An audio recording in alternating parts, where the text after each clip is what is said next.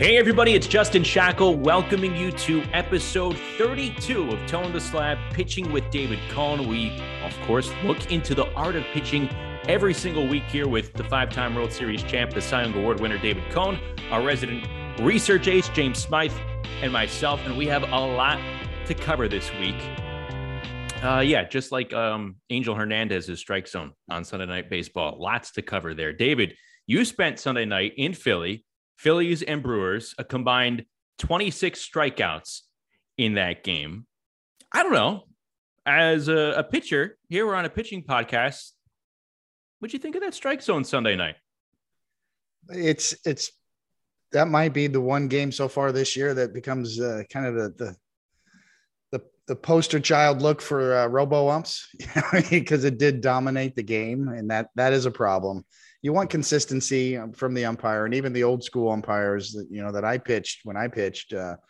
As long as it was consistent, they gave you margins off the edges. Yeah, that ball's off the plate a little bit outside, but you got that call. The ball in the inside corner had to be on the inside corner. You didn't get any high strikes. Yeah, it got a little wider the more consistent you were, like Greg Maddux or Tom Glavine, or if you're really an established pitcher, you got the benefit of the doubt, but you knew what you were going to get, and it was consistent. And it was consistent for both sides. And that's the problem, when it's not consistent, it's all over the map, and it's a high strike, it's an outside strike, it's a low strike. Hitters go crazy. They don't know where the strike zone is. And I actually asked Bryce Harper last night on the telecast when he was mic'd up about, does he have to change his approach when an umpire is all over the map and calling a big strike zone? And he said, no, I can't do that.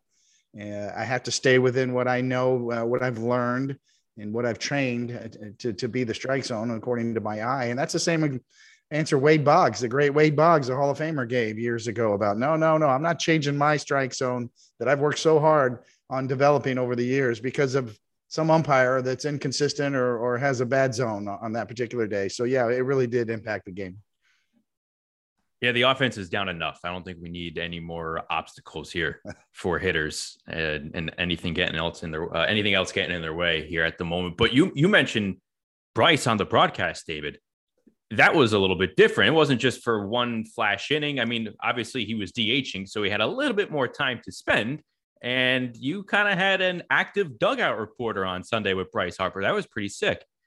It was, and it was unrehearsed and not planned, and we were pleasantly surprised by it. He would take his earpiece out when he wanted to be all business, and then he'd go put it back in, and we just kind of watched him do it. And when he put it back in, we would say, "Hey, Bryce, you still there?" And he would say, "Yeah, I'm here." And okay, thanks, man. We're going to keep going with it. So to me, the players and the owners coming off of the lockout, all the acrimony, the players are always saying, compared to other sports, why don't we get marketed more? We need more FaceTime. We need something to pump up the stars of the game. The Mike Trout example compared to the NBA stars. Well, this is one way to do it, to show your personality. Joey Votto was so good. I think he set the bar high for everybody else, and everybody saw, wow, this can really help us. And that's the whole point of the whole thing. Is it's about marketing. It's about showing your true, authentic self. It's about showing your personality, and Sunday Night Baseball is a great forum to do it. So, I encourage it. I hope we see more of it.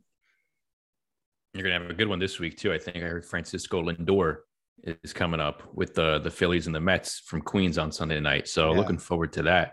I tell you what, guys, I really enjoyed last week's episode. Mainly, I love talking to you guys about pitching, but also just because of the things that we've kind of hinted towards and, discussed about what we wanted to do on this podcast. Obviously, we're able to do it now because there are games being played and there's stuff just coming to our feet here and all this information that we're starting to accumulate. There's stuff to talk about. I think we did I thought we had a really fun time last week, just kind of going all over the place talking about pitching. And we're kind of do the same thing here this week. And we're going to be looking at some new or revamped pitches, whatever you want to call it. We're going to see some of those new or revamped pitches from a handful of starting pitchers and what those new pitches are telling us so far. And we're also going to take a look at a starting pitcher, I guess you could call it, starting pitcher Garrett Whitlock of the Boston Red Sox as he kind of transitions into the rotation. We're also going to touch on the Brewers rotation. We're going to touch on the Mariners rotation. We have This Week in Pitching History. James has a sick declaration that he kind of predicted before the first pitch of the season was even thrown. It came to fruition this weekend. So he needs to just shout out that prediction, because it was almost as on the money as one can get without being on the money. So we're going to get to that in a little bit later on in the show. Quick reminder, though, this episode brought to you by Topps. And there is a big time event that Topps is hosting this week. They're hosting a 3-day virtual event. It's beginning Friday, April the 29th through Sunday, May 1st. It's called Topps DigiCon 2022.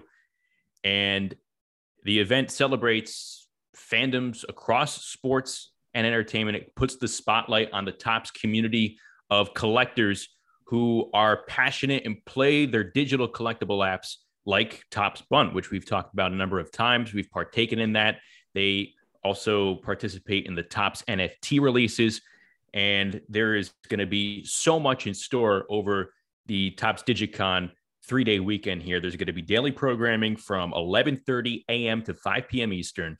But on Saturday, that's going to be the big day for Topps Bunt. They're going to have interviews with Aaron Judge, with Pete Alonso, Brett Phillips from the Tampa Bay Rays, and also, not to bury the lead here, but our very own Trevor Plouffe and Peter Moylan. They'll be squaring off in an epic head-to-head bunt trivia face-off. So that is all happening this weekend.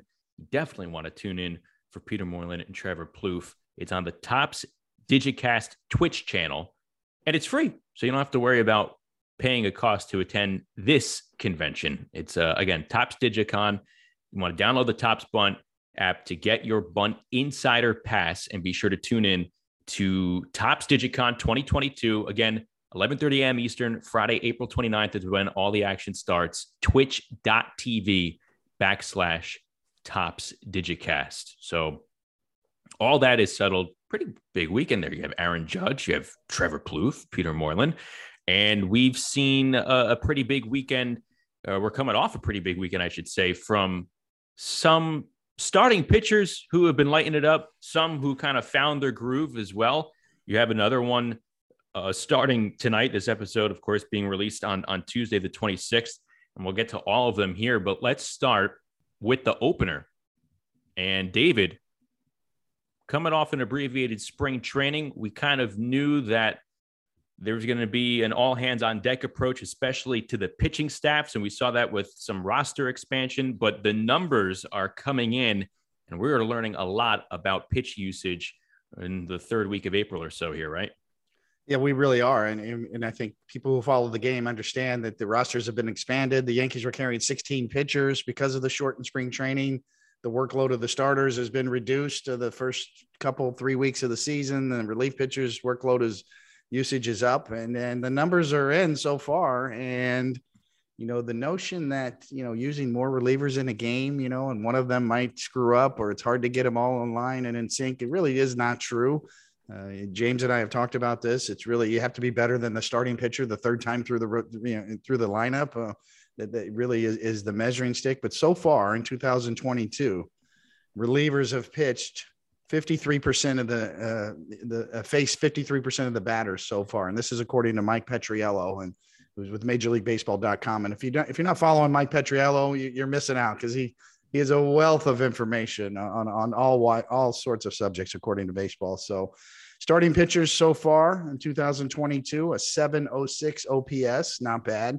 Relief pitchers, a 640 OPS, and slugging, a 340 slugging percentage, relief pitchers, and starting pitchers are 392 slugging percentage. So the relief pitchers have been dominant so far.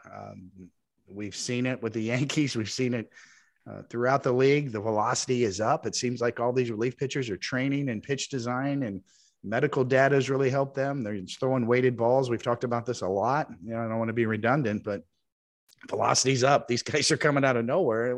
This guy's throwing 98 where he was throwing 96 last year. I mean, how many stories of that have we seen, one after the other? So that's a big story. The use of relief pitchers, the dominance of relief pitchers is really the story so far of the young season. And also everybody's talking about the baseballs as well. And James, you mentioned it last week, very strong segment, by the way, last week, James. And about them destroying the baseball. Well, the humidors are having a big impact, according to Mike Petriello as well, who tweeted us out. Of the 20 new parks that have humidors this year, there's 20 new parks that have humidors. The slugging is down 107 points. So you think about that. The ones that already had humidors in them are only down in slugging 0.005%. So the new parks and the new humidors are having a big impact as well. So it's an interesting follow. The relief pitchers, the dominance, the high velocity of relief pitchers, the pitch design, and then the humidors in the new parks definitely having an impact in the game. Right. And Mike does a great job laying out, because it's a storyline. It's a huge storyline early in the season, is how offense is down, but then to cut it up and show that, well, if you look at the decrease, the vast majority of the decrease is just from the relief pitchers. So starting pitchers have the same on-base percentage allowed as they did last year. Slugging is down a little bit, 31 points. But for relief pitchers, the OBP and the slugging are down 21 points and 55 points. So it's a much bigger decrease. So the relievers are carrying more of the load there as far as suppressing offense. Similar breakdown with the ballparks. The ones that already had humidors, very little change. And then the parks that have added humidors are really taking up the bulk of the decrease in offense. So by cutting it into groups like that, you can really isolate it and say, here's the reason why. Well, let me ask you guys this, because these are big pieces of evidence here. But this week that we're in, it's the last week, the last full week of expanded rosters. Starting May 2nd, each roster is subtracted by 2 spots. And most of these spots, David, like you alluded to, a lot of teams carrying extra relievers. So maybe in a month's time or so, are we going to have a better feel, or are we going to just be flat out more normalized with the offense? It's going to be an interesting follow. I mean, the humidors are still going to remain, in those new ballparks. So, that will be something to pay attention to as well. I mean, 1 or 2 less relief pitchers on a staff might entice more managers to push their starters a little further in the game. That's been talked about a lot, even going back to the lockout. There was lots of radical new ideas thrown out there to entice, longer usage of starting pitching, and some even tying the designated hitter to the starting pitcher. If you take the starting pitcher out of the game, you lose the DH. So I'm not sure if that's going to happen in the future, but that's the trend to follow. We want to see, who's starting this game tonight, the romance of that, of buying a ticket to go see so-and-so pitched, whether was Tom Seaver back in the day, or Dwight Gooden, or nowadays, if it's Max Scherzer or who it might be, Garrett Cole, that you want that starting pitcher allure to be a big draw. I still do that. Am I a rare species? Like I feel like people my age probably still do, but for the younger crowd, I'd rather, I'd want to know what they do. You think I'm a rare species though, if I kind of go on MLB.com each day and take a look at the probables? No, not really. I think it's what fans do. And there still are a handful of really dominant starters. Mm-hmm. And you want to follow them. That's why Max Scherzer got the contract he did at his age, because they are worth their weight in gold. There was, if you can pitch 200 innings, that's a handful of pitchers anymore, starting pitchers. And, Adam Wainwright was one of those guys that was right around 200 innings pitched last year at his age. So yeah, there's maybe 5 pitchers that might throw 200 innings this year. Yeah. That's worth a follow in my book.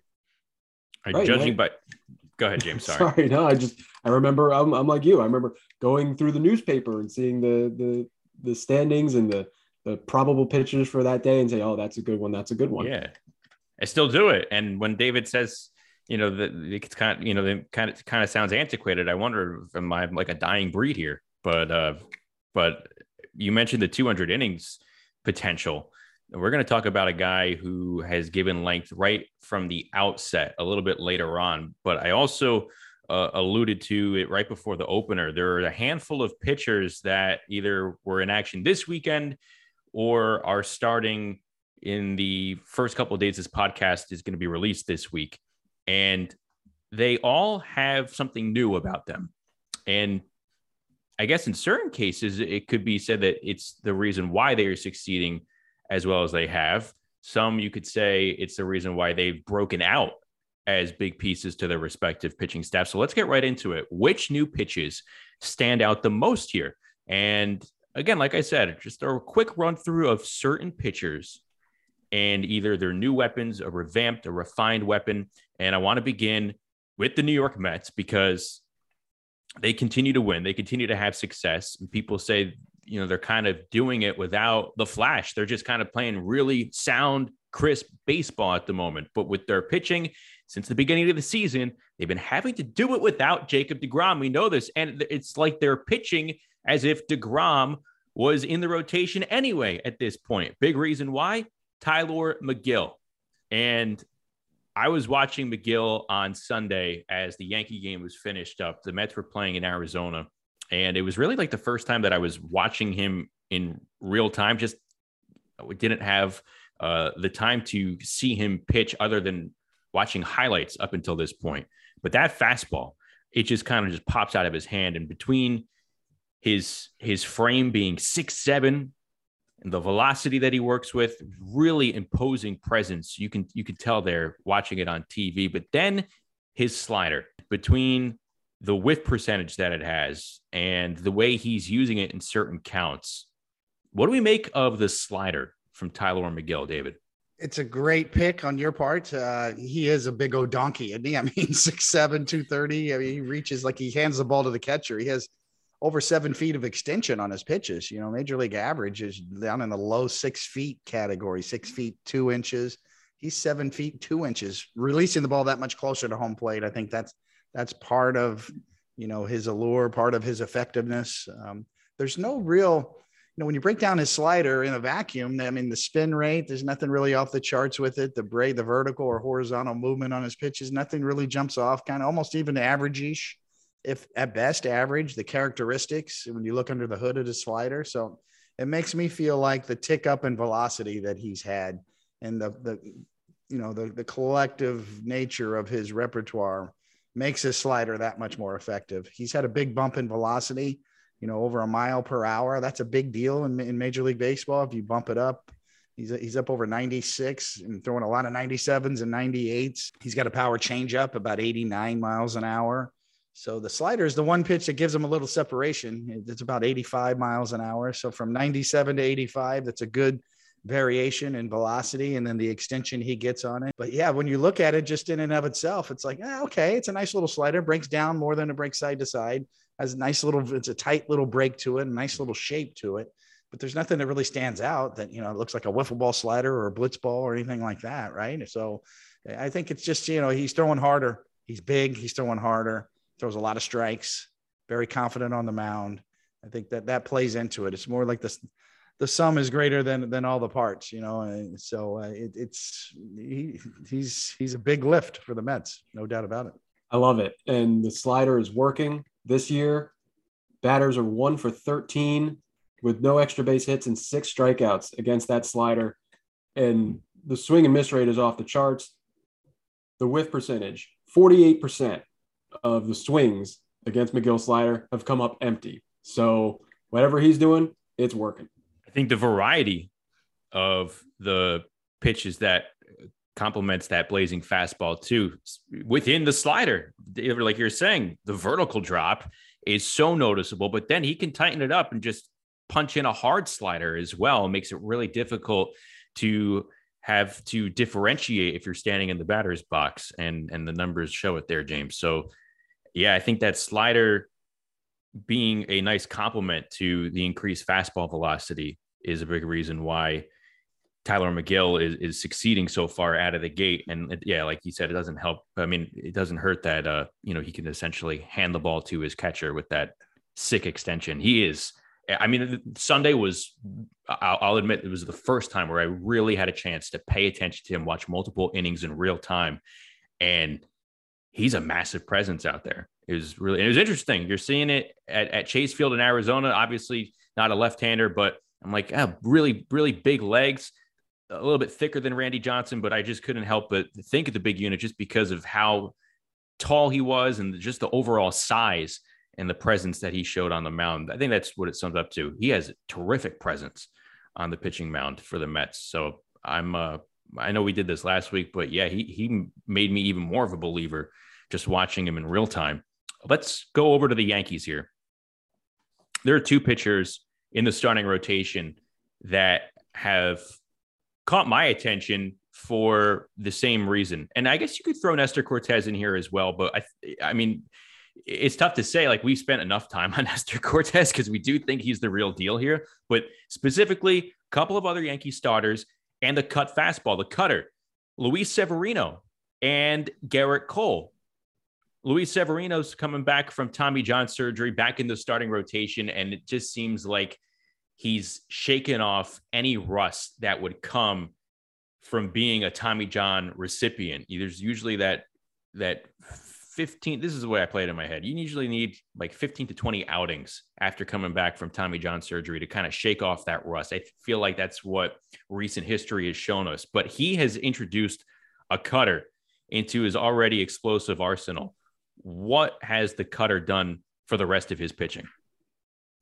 Well, it gives him a breaking ball package. I sort of use the metaphor of a goal line package in football. You have sort of a bag of tricks, a bag of weapons that you use when you're in the red zone for a hit or for a pitcher. It's when you're in the red zones when you have two strikes, and then what is your package? And the cutter gives Severino a couple of different looks with his breaking ball. It's a game changer for me for Luis Severino, as opposed to Garrett Cole, who's got already a knuckle curve and a slider and now a cutter to go with it. It's kind of an embarrassment of riches for Garrett Cole. But with Severino, it's a big deal. I pay attention to the shape of the cutter.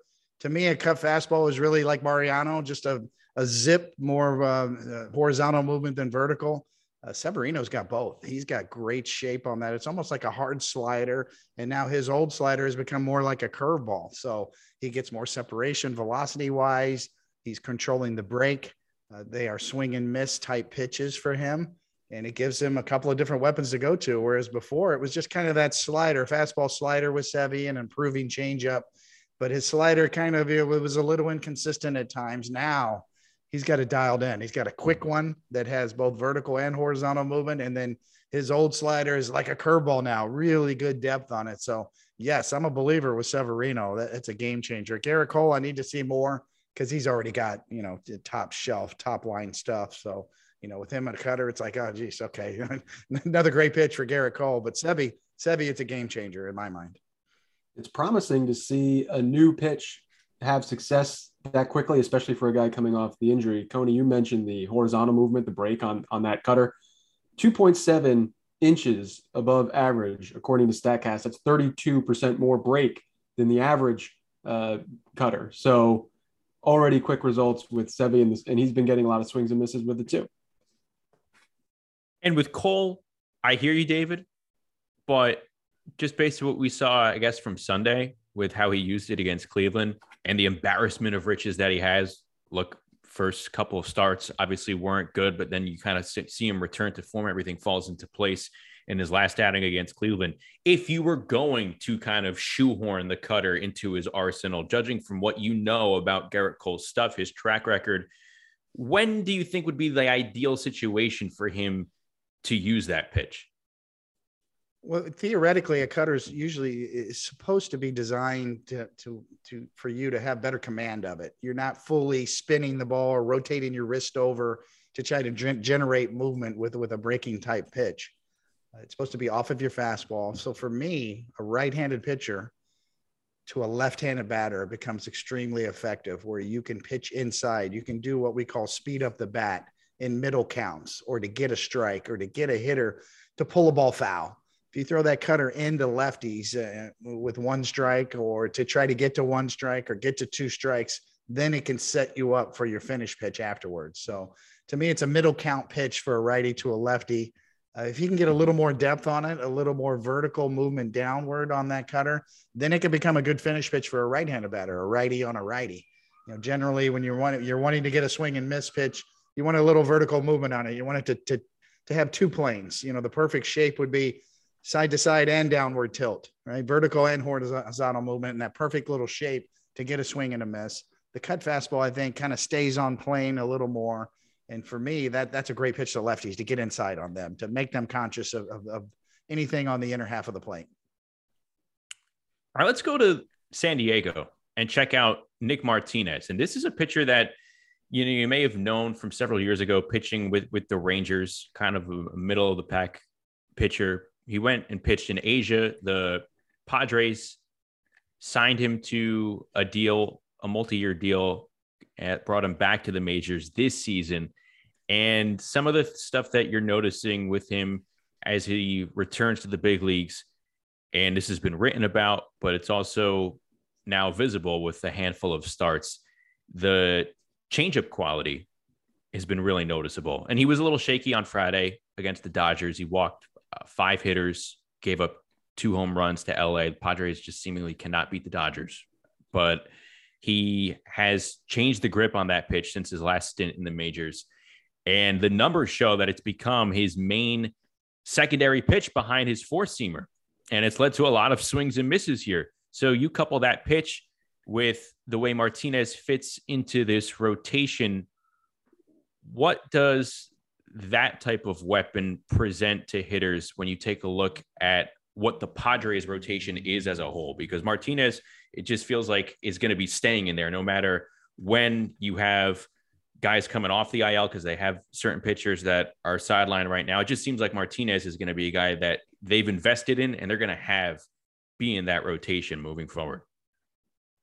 Well, it's a great pick, Shaq, because, when you look under the hood at these pitches, and in particular his changeup, there is a noticeable difference. And everything I just said about the cutter and the shape of the pitch kind of applies to a changeup for Martinez. And when he's throwing to left-handed batters or right-handed batters, the vertical movement well above average, 3.7 inches more than average on the vertical movement downward on that changeup, and also side to side horizontal movement. He's got almost 2.5 inches more movement than the average horizontal moving changeup in the major league. So that is significant, that type of movement. So that's swing and miss.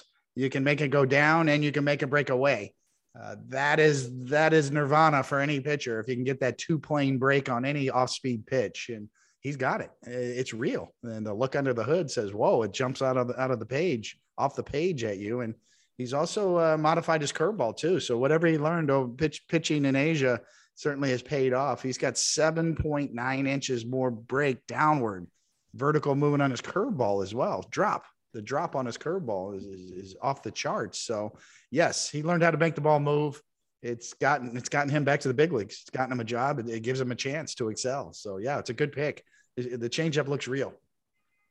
He's a great story. And that changeup, 42% swing and miss rate. And so far, not a hit against it. 0 for 15 with 6 Ks. And not bad for a Fordham guy there, Shaq. That's right. Fordham Ram, 18th round pick by the Rangers. Put it all together and is now back in the big leagues. And I think, he's going to fit in nicely moving forward with the Minayas, the Darvishes, the Musgroves. David, you mentioned the being able to kind of move a pitch both directions as like nirvana, being like in the weeds, pitching talk here. Is that like the ultimate sense of utopia when you come to the realization that you can make the same pitch dance in 2 different directions? Well, it is. It gives you more margin for error. And the only way I can explain this is, if you've got a curveball or a slider that has more downward tilt than side-to-side movement, sort of a true curveball, and you get vertical movement down that's well above average, but the side-to-side or horizontal movement is below average. If you hang that pitch, that's the one that sits there. It spins and it sits, and that's the home run pitch.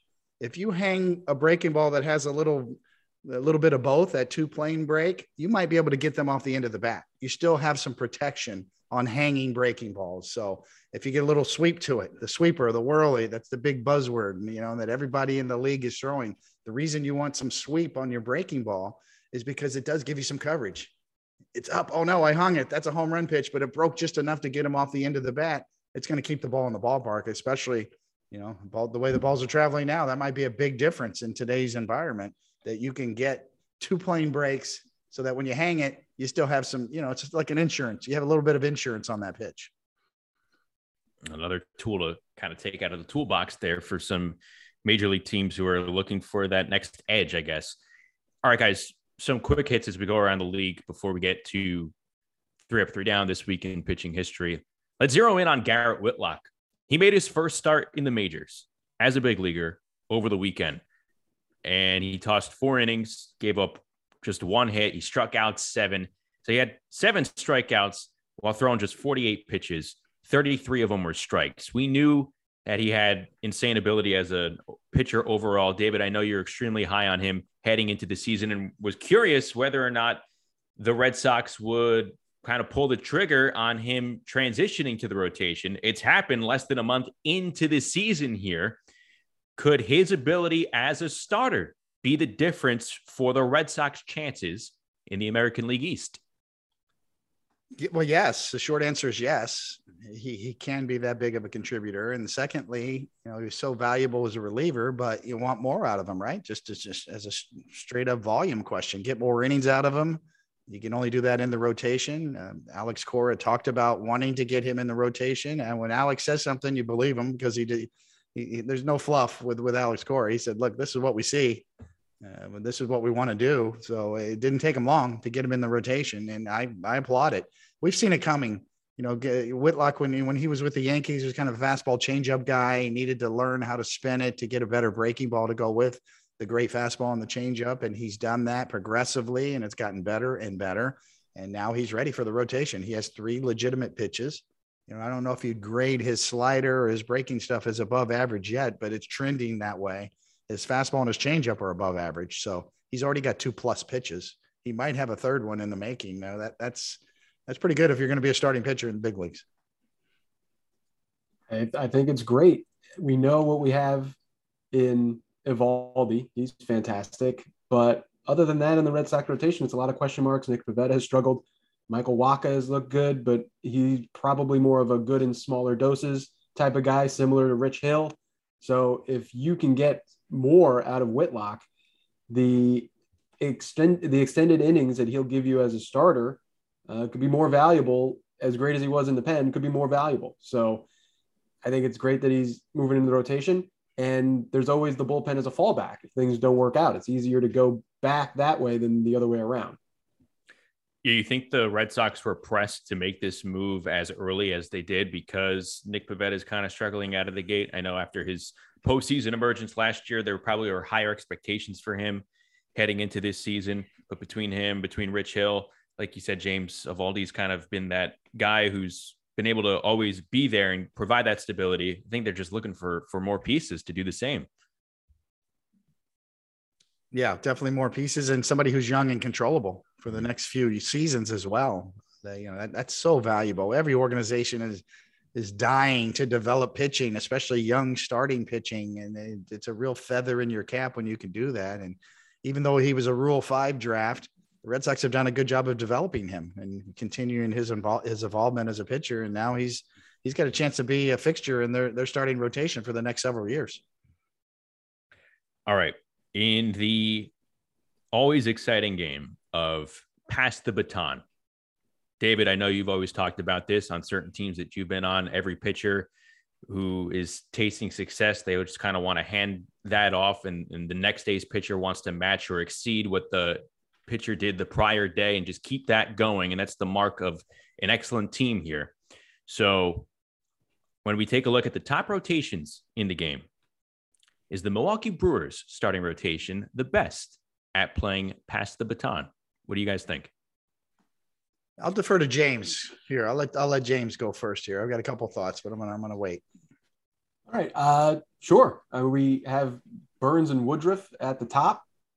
They've looked a lot better lately, and after their first couple turns, and then pass the baton, Freddie Peralta is an underrated guy. And then even look at the game that Eric Lauer had last night on Sunday night. Big game on national TV, racking up strikeouts, something that you don't really see out of him very often. So, yeah, how about the Brewers rotation for passing the baton? I agree. The best 5 in the game, 1 through 5, they are it. Every single one of them, really. I guess you could say at least 4 out of the 5 are potential number ones. That's kind of what we had back in the 90s with the Yankees, where all of our rotation members kind of took turns of being the number one guy. One year it was Andy Pettit. One year it was El Duque. One year it was David Wells. One year it was Roger Clemens when he came over. One year it was me. So, you had that kind of rotation where, the pass the baton thing works when you have talent and when you have guys that want the ball and that are excelling. And that's what the Brewers have. They have the stuff. They have good balance, good diversity as well. I'm a big believer in diversity in lineups, diversity in starting pitching rotations. I've heard that for years. So opposing hitters would say, man, it's a different look every night. One night we're facing Sid Fernandez. The next night is Doc Gooden. The next night is Bobby Oida throwing changeups. It's that diversity of style is very underrated in today's game. Hard to quantify. The Brewers have that. They have diversity of style, and Lauer gives them that. The lefty, the improvement of him, the way he pitched on Sunday Night Baseball was incredible. 13 strikeouts. They really have it. They have sinker ballers, they have gas, they have cutters, they have a lefty. It really does bode well for them moving forward. They are the best 5 starters in the game right now. I think the Mets and the Dodgers would like to have a word on this. I'm sure of that. But let me put it this way, because I'm in agreement with both of you here. 1 through 5. And if the Brewers ever dealt a name like an Adrian Hauser or an Eric Lauer or Freddie Peralta to a team like the Mets or the Dodgers, it'd be really tough to imagine those pitchers not cracking the rotations of the Mets and the Dodgers right now. So I think that's all you need to know about where the Brewers are 1 through 5 at the moment. I'm in total lockstep with you guys. The Milwaukee Brewers are the early pass the baton champions here in the 3rd week of April. All right. The Seattle Mariners, they are in first place in the AL West. And the cool thing is we're recording this on Monday and there are some games on Monday, but obviously this is a podcast that comes out every Tuesday. Regardless, the Seattle Mariners are going to be in first place when this podcast is released on Tuesday. They are near the top of the American League in virtually every pitching category. Why should everyone believe that this starting rotation for Seattle is more than just Robbie Ray and some other guys? Well, I think Logan Gilbert broke out last year. He's for real, and he's backing it up this year. He's gotten out of the gates extremely fast. So, yeah, he's real. We saw him last year. He shut down the Yankees in one game out in Seattle last year. And deceptive fastball, riding, got action on it, good repertoire, good stuff, good breaking ball. So, yes, Logan Gilbert, you can believe. He started last year. It's going to continue this year. The one guy to me that's almost the young super stuff guy to watch, Matt Brash. If you haven't seen Matt Brash pitch, I mean, he is fun to watch. He's a blitzball guy. If you like to watch movement and high velocity, upper 90s, and a slider that breaks like a wiffle ball or a blitz ball, that's Matt Brash right now. So yes, very exciting young power arm to watch. Marco Gonzalez and Chris Flexen are nice back end rotation pieces. Not Milwaukee Brewers, overall depth comparatively speaking, but yes, when you got Robbie Ray, you got Logan Gilbert, and you got Matt Brash in your top 3. Yeah, that's legit, and they're fun to watch. Brash was blowing up Pitching Ninja in his major league debut, really getting a lot of buzz there. And I love Logan Gilbert. You mentioned Tyler McGill early in the show there, Coney. Talk about the extension that Gilbert gets. He's another one of these guys that gets more than 7 feet of extension. So it is, like you said, he's like handing the ball to the catcher. He's fantastic. And Chris Flexen's a great find by them. He had a good year last year.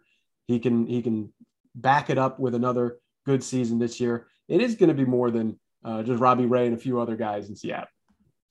Yeah, I think we could have probably have had Matt Brash and his slider on our list of new pitches from earlier in the episode, but he's a new pitcher altogether. So we didn't include him there because everything's new, at least in the major leagues. The pure movement on that pitch, though, is excellent. And yeah, the Ninja did a great job documenting that over his first few outings. And I'll tell you what, the Mariner bullpen, it was obviously solid last year. They traded Kendall Graveman at the trade deadline. They overcame that obstacle. But I think they're doing a good job just kind of weathering the storm until They have all their pieces in place. I mean, Paul Sewald, he's going to be returning from the COVID IL, but they have a few different looks that I think make bullpens in today's game so imposing. Between Sewald, Eric Swanson, he's proven that he could be a pretty good asset. He has a nasty splitter. And then you have the guy who's throwing triple digits all the time, and Andres Munoz. I think this Mariner bullpen can play up. Another thing that I believe separates the Mariners from a lot of other teams right now is that the fact that they've been throwing innings from right out of the gate. I think, Robbie Ray and others here, I know Robbie Ray for sure. He's thrown no fewer than 6 innings in every start. And again, the abbreviated spring between relief pitcher usage, that's where the Mariners are a little bit different here. Their starters are going deeper in games than most teams. Can they keep that up? Can they keep that rate up? Well, we'll have to wait and see. But they're doing something that is a little bit different from the norm at this present time. And history has shown that when you're doing something different from the pack and you have the quality pieces to pull that stuff off, good things are going to come. So they're logging innings, and I think that's pretty valuable in this day and age. All right, guys, this date in pitching history. We've arrived here to the 3rd week of April or so. James, what do you have for us? All right, we're going to jump ahead a little bit. May 1st, 1920. So that's 102 years ago this coming Sunday. The longest MLB game ever. Joe Eschger of the Boston Braves and Leon Cador of the Brooklyn Robins pitched 26-inning complete games in a 1-1 tie. A 26-inning game at Braves Field in Boston. Eschger didn't allow a hit in the last 9 innings. Cador retired 19 in a row going into the 26th inning. Then finally at 6:50 p.m., this is the time before lights in the ballparks, after the 26th inning, the plate umpire and the managers agreed it's too dark to continue. Eschger said it was the hitters who were complaining too much. They could have kept going. Cador couldn't lift his arm to comb his hair for 3 days. He estimated that he threw about 300 pitches. He told Eschger, who himself thought that he threw about 250 pitches, he said, "We've ruined ourselves." Cador said he was never the same after the game. Eschger said his arm didn't hurt, but the rest of his body did. And soon after, he pulled a muscle in his leg and was out for a few weeks. Eschger ended up living to be 94 years old, and he was the last surviving player from that game. Baseball history, May 1st, 1920, a 26-inning game in a 1-1 tie. The mark of durability, both in the game sense and in life. That's pretty impressive. Yep, pretty impressive. Just spit some tobacco juice on your arm. You'll be okay. Rub it in there. What year was that again? 1920. Wow. All those pitches. Holy crap. I was just going to say, holy crap, I was going to hold it back, but my gosh, there's tough things to wrap your head around just where we're going here in the age of relief usage, right? 53%. Man, that is awesome. We just passed, I think, the anniversary of the longest baseball game period that happened in the International League. The Pawtucket Rochester? Yeah, with Boggs and Ripken. Yeah, right. That made me remind me of that. Okay, but that game picked up like months later. I think it was suspended in April, started back up again in June. That is something that we could talk about, I guess, once June rolls around, when they had the conclusion of that game. 3 up, 3 down, guys, where we gave some love to a pitcher or another pitching topic that we have seen unfold over the last week or so, someone we think you need to watch in the coming week. James, you hinted to what you had in store for us before we started recording, and my gosh, this is like Plouffian levels of predictions here. Describe it here, and it ties into Miguel Cabrera's 3,000th hit. So I'd like to thank Antonio Senzatella for his game over the weekend. Now, we had our preseason predictions show in the last show before opening day. We gave our playoff teams. We talked about we did some great things with the over unders on various props and things. on Twitter, I took some of those, our guesses for awards, who wins the Cy Young. I also do get a little weird with some of them. In years past, how many catcher's interferences is Jacoby Ellsbury going to have, or who's going to hit for the cycle, who's going to pitch a no-hitter. So this year I included with my predictions Miguel Cabrera's 3,000th hit, and I said Sunday, April 24th, at home against the Rockies with a single off Antonio Senzatella. Well, I was off by one day. It was Saturday the 23rd, but Miggy got the milestone. He became the 33rd member of the 3,000 hit club, and he did it with a single off Antonio Senzatella. I posted it on Twitter, and people were freaking out. How in the world did you do this? A lot of strangers, so it must have started making the rounds. So I got a kick out of it, and I'm glad Antonio Senzatella, a fellow Venezuelan with Miguel Cabrera, was very happy, was taking it in stride, was proud of his countrymen to make history. And sometimes if you're on the wrong end of a milestone like that, there's no bitterness with Senzatella. He took it well, and I'm glad that he made me a prophet. That is remarkable. That is the most important thing at the end right there, the profit part. What thought went into that? Was it completely random, or did you have something behind that? Well, going into the season, I did make a little bit of an educated guess. Okay, he needs 13 hits to start the year. Looking, I just figured, early, late April, and I just figured, all right, I want him to get it at home. So I picked that Rockies series, and Antonio Senzatella was kind of a bit of a random name. Wait, you were a day late, or my prediction was a day late. So I'll tell you what, they got rained out. So right, so I would have been 2 days off if he had gotten it off Senzatella. It was supposed to be Friday. My day counting skills are completely shot. Aaron Boone cooperated too by walking him on the last Yankee game. That's right. That's true as well. David, speaking of Yankees, who do you want to shed a spotlight on here? Well, to me, we talked about Garrett Whitlock with the Boston Red Sox, breakout reliever. Could he be a starter? Where's the value? On the Yankees, it's Michael King. He deserves some love. That outing was just incredible. The 8 strikeout outing, the 7 in a row, the combination, his 1-2 punch of the 2-seam fastball and the 4-seam fastball are legit.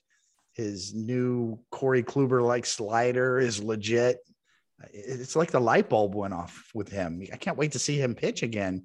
That's how good he looked, and that's how real his stuff is. It's sort of like you said, Shaq. Can we believe this? When you look at these pictures, is this real? Is it sustainable? Yes, and yes. With Michael King, all of it is real and sustainable, and the confidence that he has on the mound, that's something you can't teach.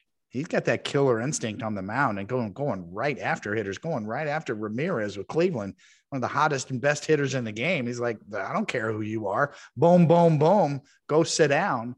That kind of attitude is something you can't teach as well. That's a separator for me. Michael King's stuff is great. Upper 90s with his 4-seamer, 2-seamer that runs like crazy, and a really good sweeping slider now. But onions, Raftery, what's he say? Bill Rafter, the Hall of Fame broadcaster in basketball.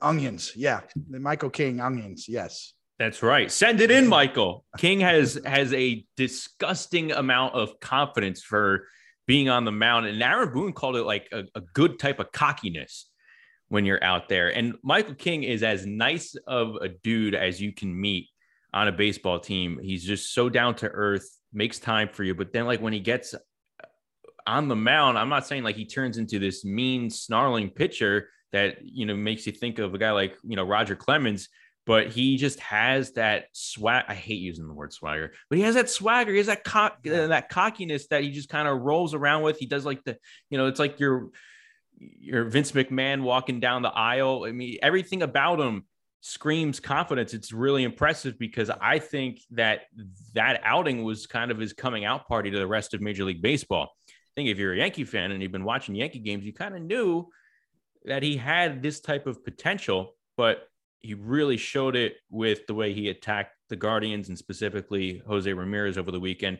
David, when you have a guy with that type of confidence, and also he's in the bullpen, but he has 4 quality pitches. I don't care how healthy and strong and easygoing it is right now with the state of your starting rotation. How much do you have to think about putting that guy into your starting 5? He's definitely tempting. The fact that they're keeping him stretched out too. It's not like he could do anything. You could use him in high leverage spots in the 8th inning if you wanted. We saw him bail out Aroldis Chapman in the 9th inning and a great save with the bases loaded. But he's still stretched out 3-4 innings at a time.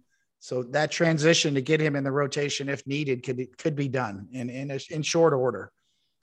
But you're right. I mean, the difference to me, it's you see confidence and you see conviction. These words you like to throw out there. Conviction to me is the inner conceit, so to speak, or the conviction behind. I know I have great stuff. I know it, and I show it by how I throw my pitches with conviction. Confidence is kind of outwardly, the little bit of swagger, the strut. He's got both. He's got conviction behind his pitches. He's got confidence and a little strut in his step, but he could easily be stretched out a little bit more and thrown right into the rotation as needed.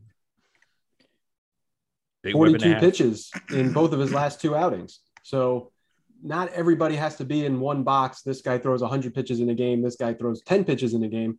He can be in a long role. He's done the short outing, like Coney mentioned, and 3 dominant innings against Cleveland on Friday night. Yeah, I'm excited to see more from him for sure moving forward as this season progresses.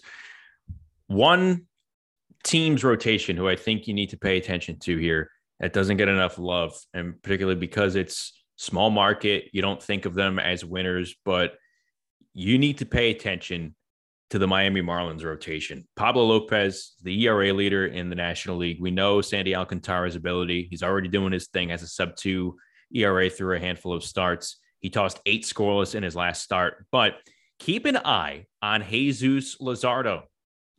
He may need to keep working here to kind of be consistent, but he is showing the promise that made him a big-time prospect with the Oakland A's. He's in Miami, obviously, in this Marlins rotation with Lopez, with Alcantara, has wipeout stuff when he's on. We saw it against the Braves. He sat them down. He has this slider slurve that just eats up right-handers down and in, moves away, obviously, from lefties. It's like that back foot slurve, and mixing that up with the fastball when he is on. And I think he's young enough where you're still waiting for him to kind of put it together on a consistent outing by outing type of basis. He brings a big 3 element to the Miami Marlins. So Jesus Luzardo is someone that I think you need to watch for his next start after what he was able to do and carve up that Braves offense. It was really impressive. Dynamic arm action, delivery. When I saw him throw, Shaq, he looked, looked like almost like a young Johan Santana. How fast his arm was, the way he finishes. He's legit, without a doubt. 23 Ks and 14 in the 3rd inning. Sign me up. Incredible. Oh, I'll tell you what, David, you have a matchup on Sunday between 2 teams. They're going to be seeing a lot of the Marlins coming up in 2022. You have Phillies and Mets. What are you looking forward to with those 2 teams going at it? It's shaping up to be where the Mets have a chance to kind of run out, and get out there a little bit and cushion a lead a bit. And the Phillies are the ones that need to make a statement. Some series you get together and it's more important to one team or another. It's a really important matchup for the Phillies right now to get it going. They're built around their offense. The Mets have great pitching. It's going to be an interesting matchup. But I know, just having talked to Joe Girardi, I know he feels like he likes his club. He thinks they're coming around. Bryce Harper is still in the DH, nursing a little bit of an elbow issue, but the Phillies need this one. They need that series. And then of course, on Sunday night, it's a big chance for them to kind of show the world that they're going to be a contender this year. A lot of hype was made up with the NL East, but can the rest of the teams in that division keep the Mets from pulling away early? Something to watch for here. It's pretty interesting. Guys, that's going to do it for this episode this week. Good one in. Big thanks, as always, to the incredible Dan Rourke, holding down the fort, making sure everything runs smoothly here. Reminder, new episodes of the show drop each and every Tuesday, every week. Please rate, review, subscribe. Best way that you can show support here for the show. Towing the Slab, pitching with David Cohn. It is a production of John Boy Media. We'll talk to you next week, everybody.